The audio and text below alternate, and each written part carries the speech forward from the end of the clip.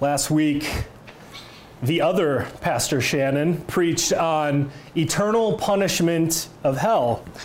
The wages of sin is death, and so because of our inherited and actual sin, we all deserve eternal punishment in the outer darkness. And Jesus warns us about this many times. And only in Jesus, only calling on the name of Jesus and obeying him, will we escape the torment of flame and outer darkness. In the outer darkness there is no rest, but in Christ we have rest. The punishment of sin for eternity as real, as Pastor Shannon reminded us. But what about temporal punishment for sin? Punishments for sin in this life. Many Christians will tell you that these don't exist, that everything was taken care of and dealt with on the cross. And there's a sense in which everything was dealt with on the cross. That is true, but what they want that to mean is that God no longer temporally punishes or chastises or judges people, particularly his people.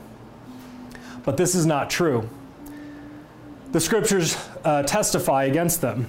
Such an approach makes the rest of the New Testament incoherent, not to mention the entirety of Scripture.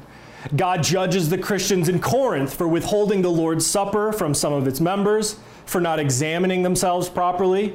He killed and made sick some of the Corinthians because some were going without while others were getting drunk.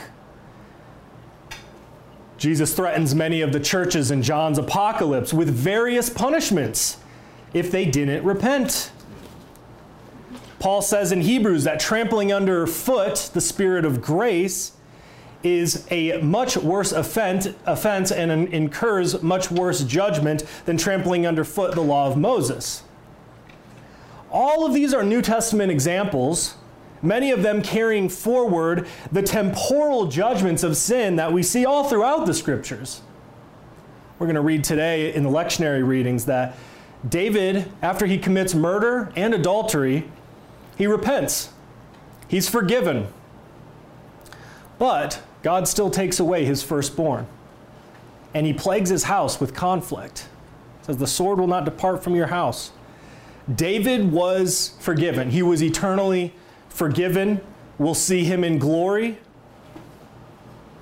He repented, but he still incurred a temporal judgment on himself and on his household for his sins. And nothing has changed. When you sin, God may judge you with some kind of temporal punishment, even if you repent. And this is the uniform witness of Scripture. And it ought to terrify us. We play these mind games and we think, well, I can indulge in this sin because I know that God will forgive me. And if you ask for forgiveness, he will, but that doesn't eliminate the possibility, the very real possibility of incurring temporal judgments on yourself and others around you.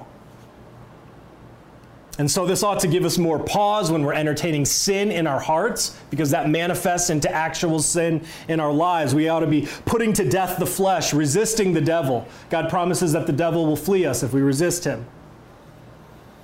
And so we do this not only for our sake, but for the sake of those around us, the sake of the community.